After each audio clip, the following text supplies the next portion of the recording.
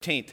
And also today we have Grace Point at Northwood joining us, and so they're kind of piping in today. So as we continue in our series in Romans. So this series called 8 is about one of the most famous chapters in the Bible, Romans 8.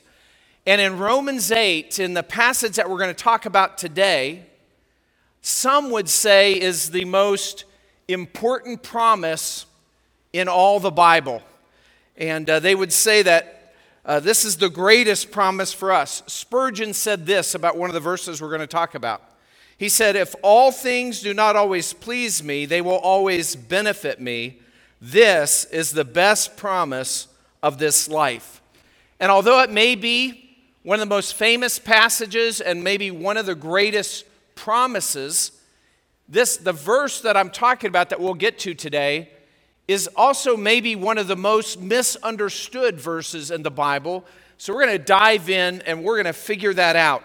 Romans 8 reminds us, as we've been talking, that we live in a fallen world, that we struggle with hardships. We get bogged down in the Christian life. We struggle with hard times or illnesses or suffering. Sometimes it's watching somebody else, a loved one, go through difficulties, and that can kind of oppress us. And when that happens, we can lose our confidence and our joy in the Christian life. And it's like we're going through the motions. And we're really not experiencing the joyful life that God wants us to experience. But there is a confidence available in spite of whatever hardships or suffering that you're going through. There is a joy that the deepest trouble can never extinguish. And the question is, how do we get that? How do we experience that every day in the Christian life? And you experience Christian confidence and joy to the extent that you understand the three truths that we're going to be talking about today out of Romans 8. Three truths. Now, but before I say these, before I mention these three truths, I want to just tell you, don't just assume what they mean, because all three have a specific context. And if you just walk out of here with those three truths and put your own meaning to them, then it's going to be wrong. And you're going to think that I'm up here preaching health and wealth and prosperity, and that's not what I'm saying. So when I say these three truths, as we go through them, you have to understand the context in which they are written. Does that make sense? Are you ready? Are you ready? So here's the three truths. I try to put them in a memorable way. I will not put them in a poem. I tried that once, and it was a disaster, so I'm just going to give them to you. These are three truths, but you have to understand them in the correct context. First is this: our bad things will turn out for good. Second, our good things can never be lost. And third, our best is yet to come. So hang on, and as we go through these. Our bad things turn out for good. Our good things can never be lost, and our best is yet to come. And so our bad things turn out for good. This is a classic verse in Scripture, Romans 8:28. And it says this, and most of you are familiar with this. It says, "And we know that God causes all things to work together for good to those who love God, to those who are called according to His purpose." And this is the main one where you got to get the context right. There are four implications of the context, inside the context of just this one verse, all about our bad things turn out for good. First of all, this promise is only for Christians. So when non-believers walk around and say, well, everything eventually kind of turns out for good, this is not what Paul's talking about. This is not what Romans is saying. This is a specific promise only for believers, or the way Paul describes believers.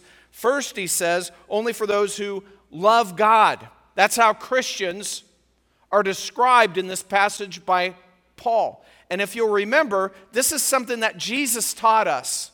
The greatest command, when he was asked that, remember Matthew 22:37, and he said to them, "You shall love the Lord your God with all your heart, with all your soul, and with all your might." And so Paul's saying this promise is for those who love God. And of course, most of us here are thinking, well, I love God. Well, maybe not as much as you think, because Jesus also told us in John 14:15, he said, "If you love me, you will keep my commandments." You see, we love God by obeying him. As we love God, it shows up in our life by obedience to God. So that's the first implication, only for Christians. Second is all things. This whole all things happen to Christians. A lot of people have this misunderstanding that, well, if I become a believer and I love God by obeying him, then nothing bad is going to happen to me. That's not what the Bible says. The Bible is telling us as believers, we should expect hardships.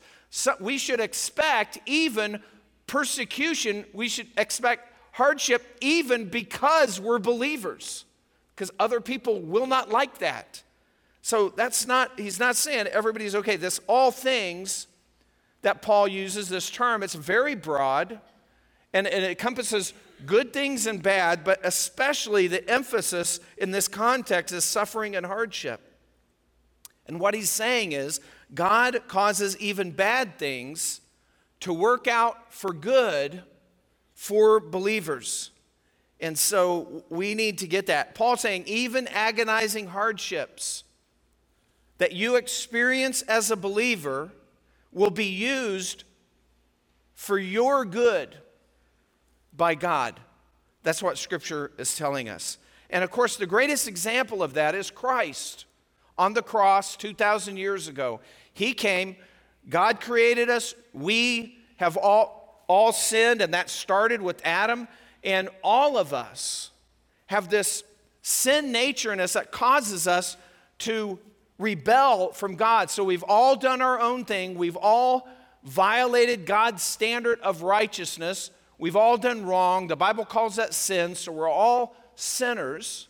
And that alienated us from God. And because God was just, that meant that God had to punish us, because you have to have punishment. You have to punish wrong for there to be justice. But God loved us so much, he sent Jesus. And Jesus lived his life with no sin perfectly. And then he died on the cross for our sins. He paid our payment. And so if we respond to him in belief, in trust, then our sins are paid for. So the worst thing that ever happened was that the Son of God would be tortured to death by his own creation. And that happened. But we see the benefit for all of us that it was done in love, and it brings to those of us who believe this tremendous benefit. So the implication, all things happen to Christians.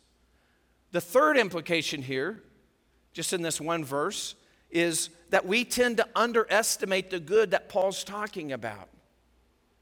And what happens is we sentimentalize this verse when we don't understand what he means by good. When people hear good, oh, God is going to give me good, they think money and health and pleasant circumstances. That's the way we sort of define it. But Paul's talking about something way better than that. Something for us personally. And we see all the time in this world, and I'm not putting this down, it's just an observation.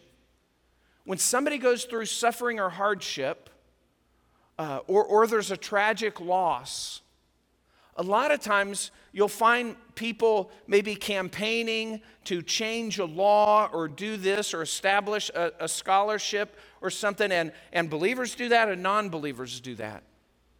And it's almost like they're trying to take some good get some good, derive some good out of a tragic evil, a loss. And so they do that. Again, there's nothing wrong with doing that, and they know that's never going to really replace what their loss was, but it'll make them feel that it was a little bit not so much in vain, like, well, there was a reason or some good came out of it. And there's nothing wrong with that, but that is not what Paul's talking about. What Paul's talking about is we experience a personal benefit that God uses even bad things in our life, even terrible circumstance, even pain in our hearts. God will use that in a believer's life to help us and make us stronger and draw us closer to Jesus and help us to conform to His image. Now, so when he says good, what is good? What's the best thing we can experience in this life? What's the best thing that can happen to us? Well, as humans, the best thing we know from God's truth is salvation. That we understand this message, Christ died for us, and we believe, we put our trust in Christ alone for our salvation, and we become believers. Okay, so as Christians, we know, hey, the best thing that we could wish for somebody we love is not money or position or friend. It's Christianity, it's salvation. But once we become Christians, then what's the best thing that can happen to us? Well, Scripture's telling us that the best good for us is that we would grow closer and closer to the King, the Savior, who died for us. And that's part of that being conformed to His image that we'll get to. And so this is the best thing that can happen. Now, and then you've got to kind of square with, if that doesn't sound that great to you, then something's wrong. As believers who have been saved by this act of Jesus Christ on the cross, we should be able to recognize that the very best thing that can happen to us, our ultimate good, is that we grow closer to Him. Because we know that as we grow closer to Jesus, then we will have the confidence and the joy. We will be able to love others like we've never been able to love others before. We will have the strength to do that. That's our best good. And if you're a true follower of Jesus, the answer that our best good is conforming to Jesus, conforming to His image, that should be enough. Because you see the priority in that. That should be, yeah, that's exactly right. I want to be close to Jesus. God can and will use any situation, even the worst experience, to produce good results in a Christian's life. Paul's not saying that if you love God, you'll have more good in life than you will bad in life. Not what Paul's saying. And that's often true. It's often true, and when it is true, that's pure grace. But that's not what Paul says here. Paul says he's going to use hard, painful, or difficult circumstances to mold us.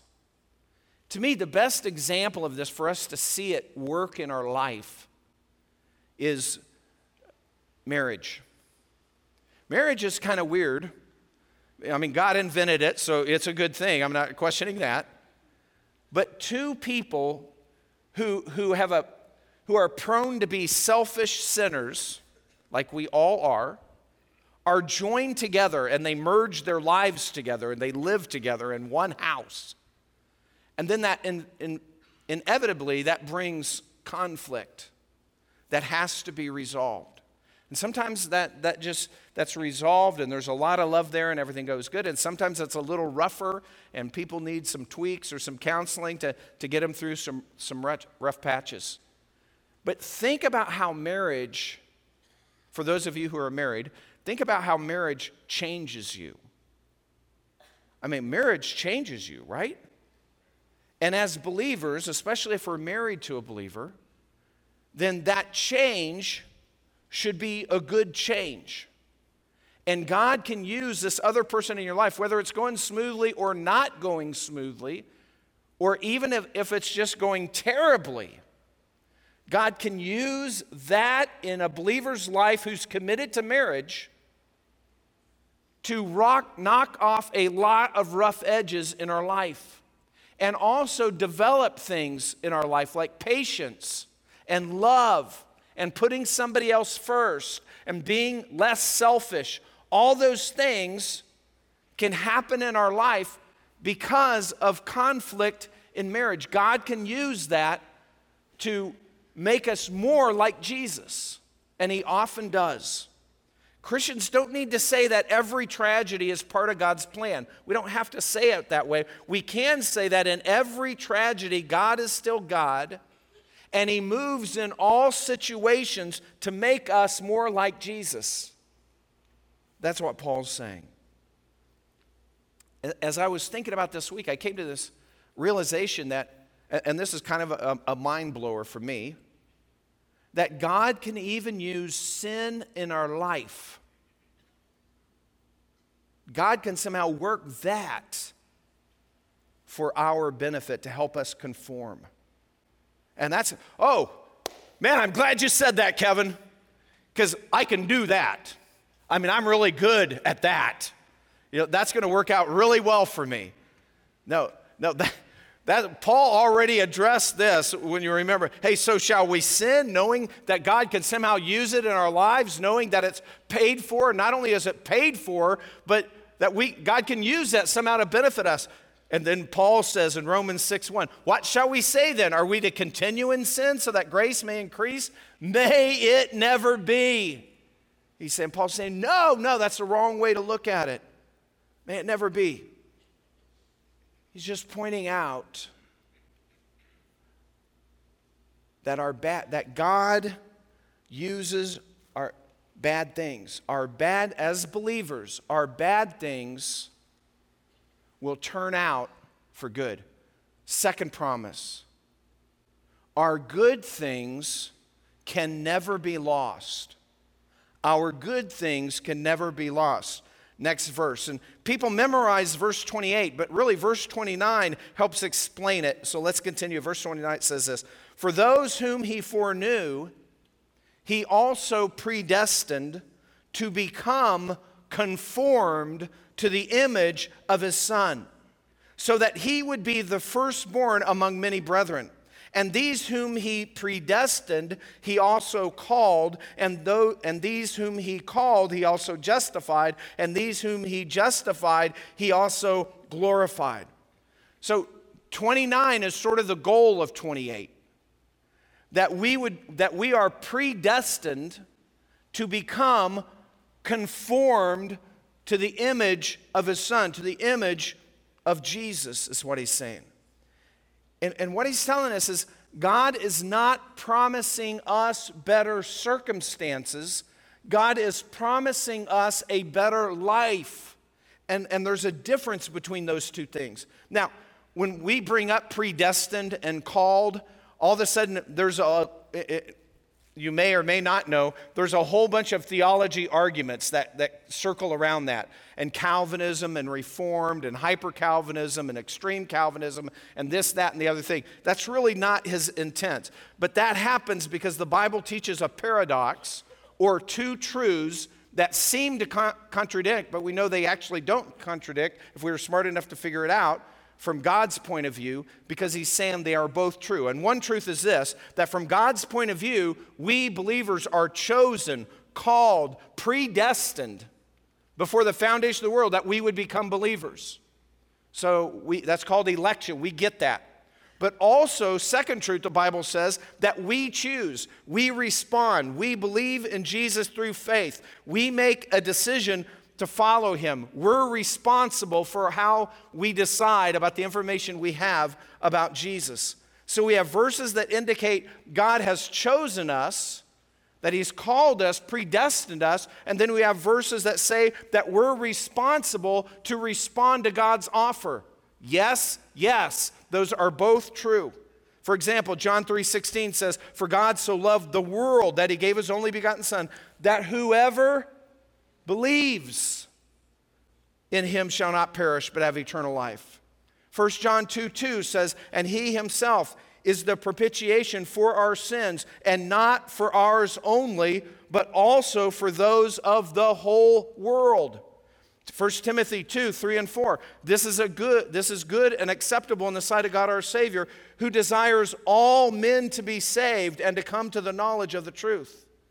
Now, Paul doesn't bring up predestined and called in this passage to start a theological debate or even weigh in on a theological debate.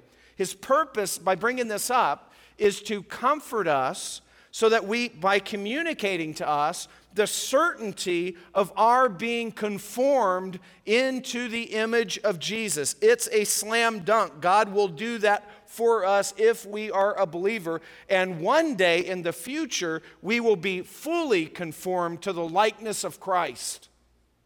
One day that will happen. But now, today, God will use all things in our life to start that process and to help us conform, to help us be more like Jesus. Even bad things will be used by God to help us morph into him.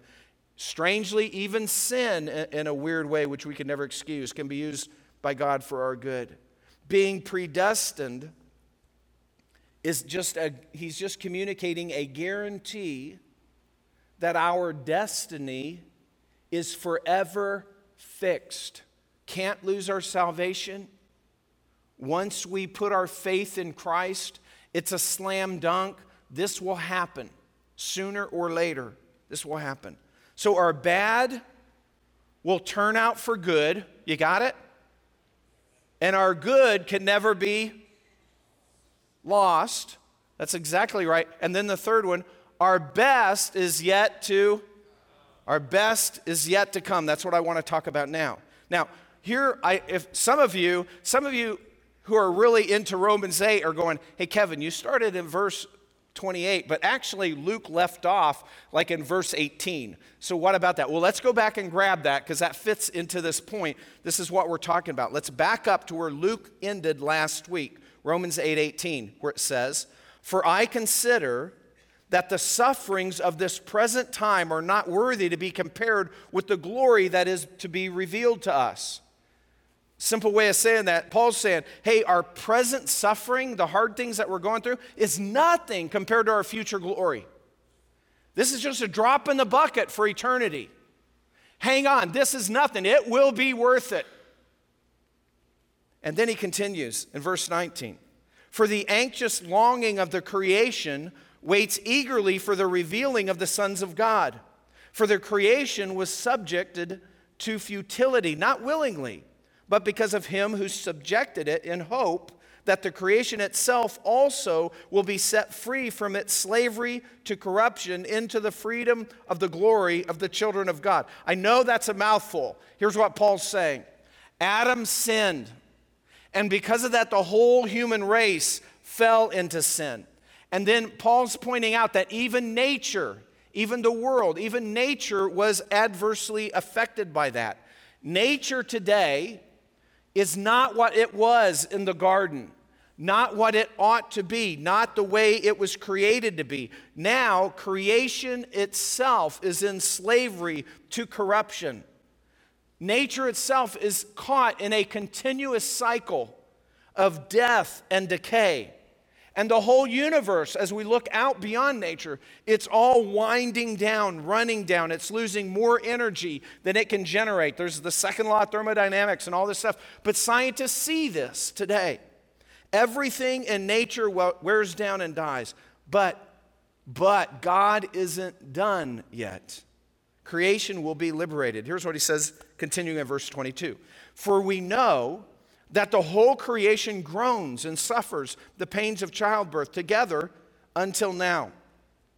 And not only this, but also we ourselves, having the first fruits of the Spirit, even we ourselves groan within ourselves, waiting eagerly for our adoption as sons to the redemption of our body. Even we groan. Here's what I've noticed. I'm in my 50s, and when I came into my 50s, I've turned into a groaner. I don't know how that happened. I mean, I will sit down. If I'm sitting down for too long, like say a couple hours, and I get up, I groan. I don't even know when that started. And then not only that, when I get up, I either have to work to straighten up, or it's like 4 steps before I can straighten up. It's like this. Oh, yeah, okay, I'm up. Has that happened to anybody else? Is that just me? Do I need to go to a doctor? I've turned into a groaner. That's not, now what Paul's talking about is much more significant than that. Paul's pointing out that, hey, we long for getting rid of our sin, getting rid of our flesh that bounds us to sin, our nature, to move on. So last week, Luke talked about how we've been legally adopted as sons and heirs into God's family, but we haven't yet fully experienced all the benefits of that. We own them, we just haven't lived them out yet. And here's how it continues in verse 24. For in hope we have been saved, but hope that is seen is not hope. For who hopes for what he already sees? But if we hope for what we do not see with perseverance, we wait eagerly for it. It's something in the future. In the same way, the Spirit also helps our weakness. For we do not know how to pray as we should, but the Spirit himself intercedes for us with groanings too deep for words. And he who searches the hearts knows what the mind of the Spirit is, because he intercedes for the saints according to the will of God. Here's what Paul's saying there. Sometimes we as believers experience pain that is so deep, so profound, that we turn to God in prayer and we're just wiped out and we don't even know what to say. Words cannot express the pain and sorrow in our hearts. I don't know if anybody's ever experienced it, but we're just there, we're just praying, and we don't, words can't express. But when that happens, the Spirit who knows our hearts intercedes for us, because he knows the pain in us, and he intercedes to the Father for us. That's a promise, a comfort from God. The Spirit intercedes for us, knowing the hurt in our heart.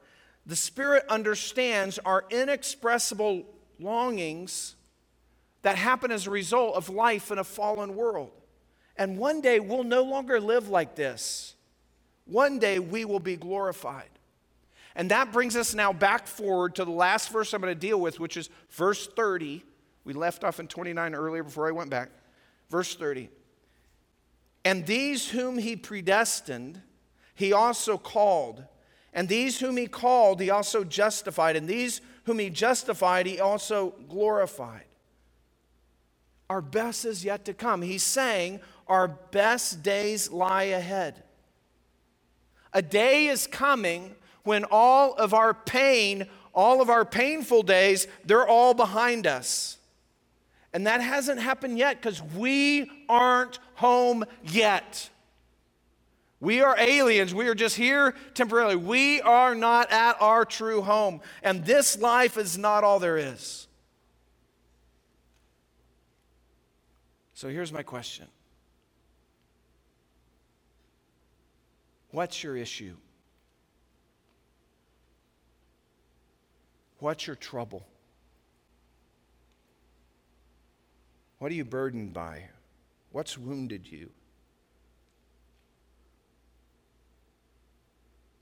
What troubles you to keep you from having peace in your soul? What is it?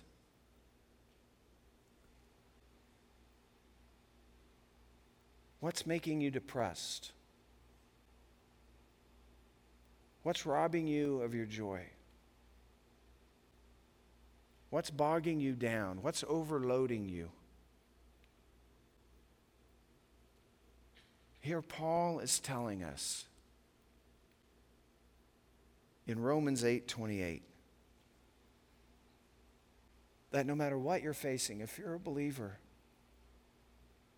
no matter what you're facing, no matter what you're going through, no matter what you're experiencing, God will use that to help you be more like Jesus. God will use that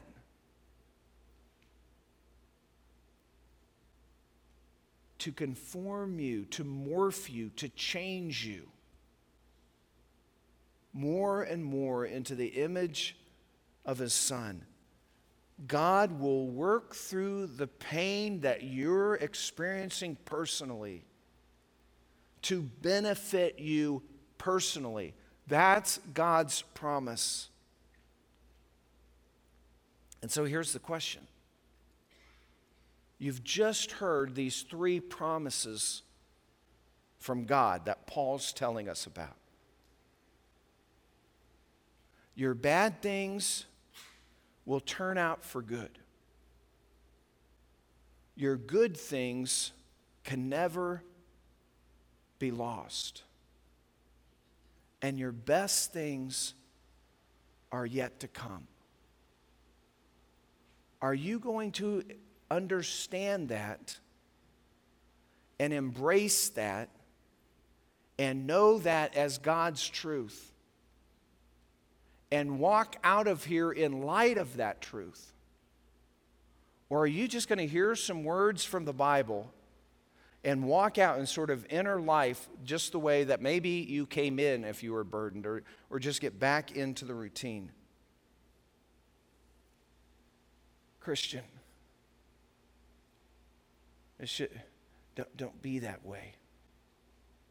If you're here and you're not a believer, hey, this is what God offers us, but don't come to Jesus so your bad things are turned out to good, or for your good things can't be lost, or your best. Come to Jesus because Christianity, the gospel, is true. Jesus really died. He was really the Son of God. He really loves you, and He really made a way. Come to Him because this message is true. But believer, Christian, have confidence and joy in your life because you know for certain that your bad things will be turned to good. Your good things can never be lost, and your best is yet to come because you're not home yet. Let's stand together for prayer. Father in heaven, we thank You for these truths that You've given us. And Father, we understand that in any service on a Sunday, not all of us here are believers. And Father, we pray for those who aren't believers yet. They're just like we used to be. God, we pray that Your truth would penetrate their heart, that You would draw them to Yourself, that You would help them to see, help them to respond in faith, in confidence, in trust in what Christ has done, and know that it's not about church, it's not about religious rituals, it's all about Jesus. Lord, I pray that You'd help them to see that so that they can turn to You. And Father, for those of us who are believers, God, we have no excuse to live out our Christian life joyless or fearfully, that we're worried about circumstances. Well, that's not how You want us to live.